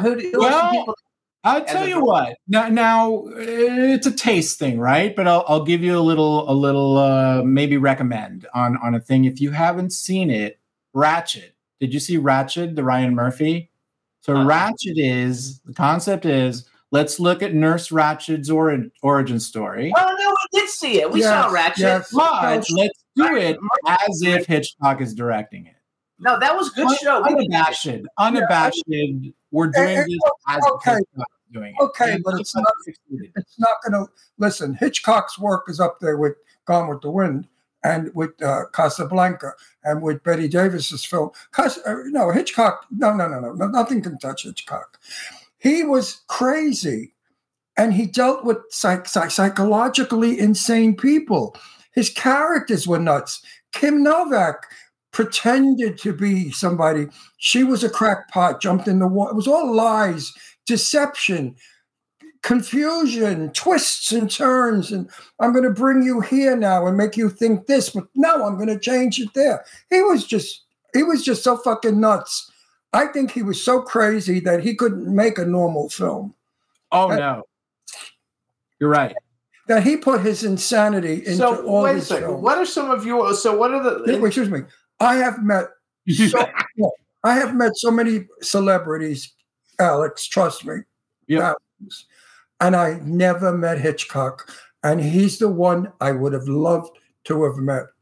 I would have been so happy to have met him, just to say to him, "You crazy bastard! You're a genius," and that's what I would have said to him. Well, one last thing before Jimmy is, I think it's realistic. I think it's a crazy bastard planet. I think if you're not a crazy bastard, are you not looking at the planet? Are you know what I mean? You should be fucking off your rocker if you really look at the planet. Well, today's world is disgusting. We know that. But we're talking about he goes back to 1932. The Man Who Knew Too Much was another piece of work, a piece of art. The original Man Who Knew Too Much. Have you ever seen the original Man Who Knew Too Much? He's seen everything. I mean, he just did things. Yes. He just did things that film didn't do. So wait, let's go. I want to talk because we've got 5 minutes. I want to talk about what. So in let's say the last 20. I don't know how old you look. Really young to me. So in the last 20 years or so, what are some of the horror movies that you think are like, these are like great horror movies, and that you would like watch or you would like recommend? I always get very excited. I always, my radar is tuned to who's doing it, who's doing the Hitchcock thing successfully, and P.S. my plan is to do that. It doesn't mean I think I'm as good as, but I'm just going to do the same thing he did. I work and direct as he did, and I storyboard and I do a lot as he did. I love the pre-production the most. I view filming as a bodily function, like a poop. Get the poop out, and then I love editing. But the actual filming of going on a location in a hot thing and sweating, I don't like it, and neither did he. Anyway, so I work like him. All right, filmmakers today that are kind of in the. What are the movies? What are some of the movies? Big fan of Ty West, y'all. Ty West. Right? Start with House of the Devil. That'll get you in. You'll feel like you're watching an 80s Cronenberg movie. That'll get you Ty West. Didn't he do X? Did Ty West do X? X, Pearl, all that stuff. Yeah, X was a little bit too weird for me, but it was interesting. He's swinging wild. He's swinging wild and all like that. Then Robert Eggers, who did The Witch, loved The Witch. Yeah. Oh, I should mention Stanley Kubrick. How have I not mentioned my good man Stanley? So after Hitchcock, Stanley is equally important to me, I would say. So he really, I thought, took it. I wanted to make another point about Hitchcock. Yeah. When he made his films, he had Joan Fontaine, Cary Grant, and Rebecca. Best. You can't go wrong with that chemistry. Don't forget, he had actors in his films that we don't have today. We don't have Grace Kelly. No, we don't have them. I'm sorry. They're sitting on toilet bowls, taking shits, wiping their ass, like Julianne Moore. Or they're vulgar women cursing and looking like with their tits hanging out. There's no longer the characters that Eva Marie Saint in North by Northwest. Wait, we only have 2 minutes. So who could ever portray what she did in North by Northwest? Stop. So who are some of your favorite, we only have 2 minutes. Who are some of your favorite horror actors and actresses, like people that you like a lot? Rosamund Pike. Yes. Mia Goth. Pike is a really good rounds. The Conjuring cast. Everyone in The Conjuring. Did you see the Rosamund Pike movie where she they're all great. She tries to steal the old lady, and she tries to put her in a home and steal her house and all her shit, and then the lady was Diane Weeks, and the lady's son was the head of the mob. Anyway, did you see that movie? That's a very good movie. If you didn't, she is wonderful. She's a fabulous actress. It's one of the greatest movies ever. It came out during COVID on Netflix. I forgot what it's called, but you should definitely see it. I never miss watching a movie she's in. Yeah, Rosamund Pike is great. She is one hell of an actress. So do you like any series? We got a minute. Do you like any of the regular, like Friday the 13th or Hellraiser or, Freddy Krueger or any of that kind of stuff? Or is that like too, because really a lot of the stuff that you like is more, it isn't really like slasher. You're not really into the slasher thing. I am into it. I do consume it and I do love it. And I like comic books and I like all of it. So I'm not, I'm going to probably make some quickie horror flicks as well. If you look at, folks like James Cameron and Francis Ford Coppola, they started in spunky little horror movies. John Landis, they started in spunky little horror movies, and I plan to do the same. That's fine by me. I like zombies. I have a zombie script. I mean, come on. I like. I think zombies are on their way out. We gotta go. Now it's outer space people. You guys, this is Alex Bram. Check out all the stuff. He's gonna have a lot of stuff coming out. He's on the rise. His company is panicattackfilms.net. You can follow him on Instagram at Bram_Alex.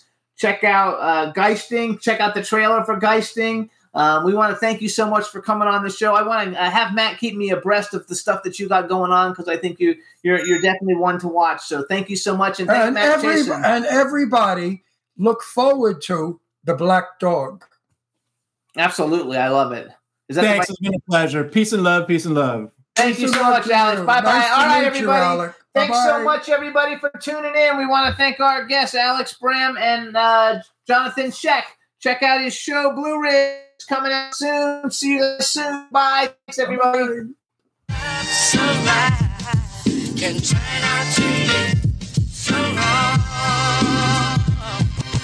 Yeah, we in the mix. Yeah, we in the mix. It's another episode. Here we go. The Jimmy Star Show with Ron Russell. Interviewing the hottest, newest, and truest of today's celebrities. Make sure to subscribe so you can get notified weekly. Jimmy Star, he's the king of cool. Ron Russell, he's a gorgeous dude. Chat room is live and you would be a fool not to vibe with us at the Jimmy Star Show with Ron Russell. Come watch it live on W4CY Radio. Miss some past episodes? Download on iTunes. The Jimmy Star Show with Ron Russell. It's the Jimmy Star Show with Ron Russell.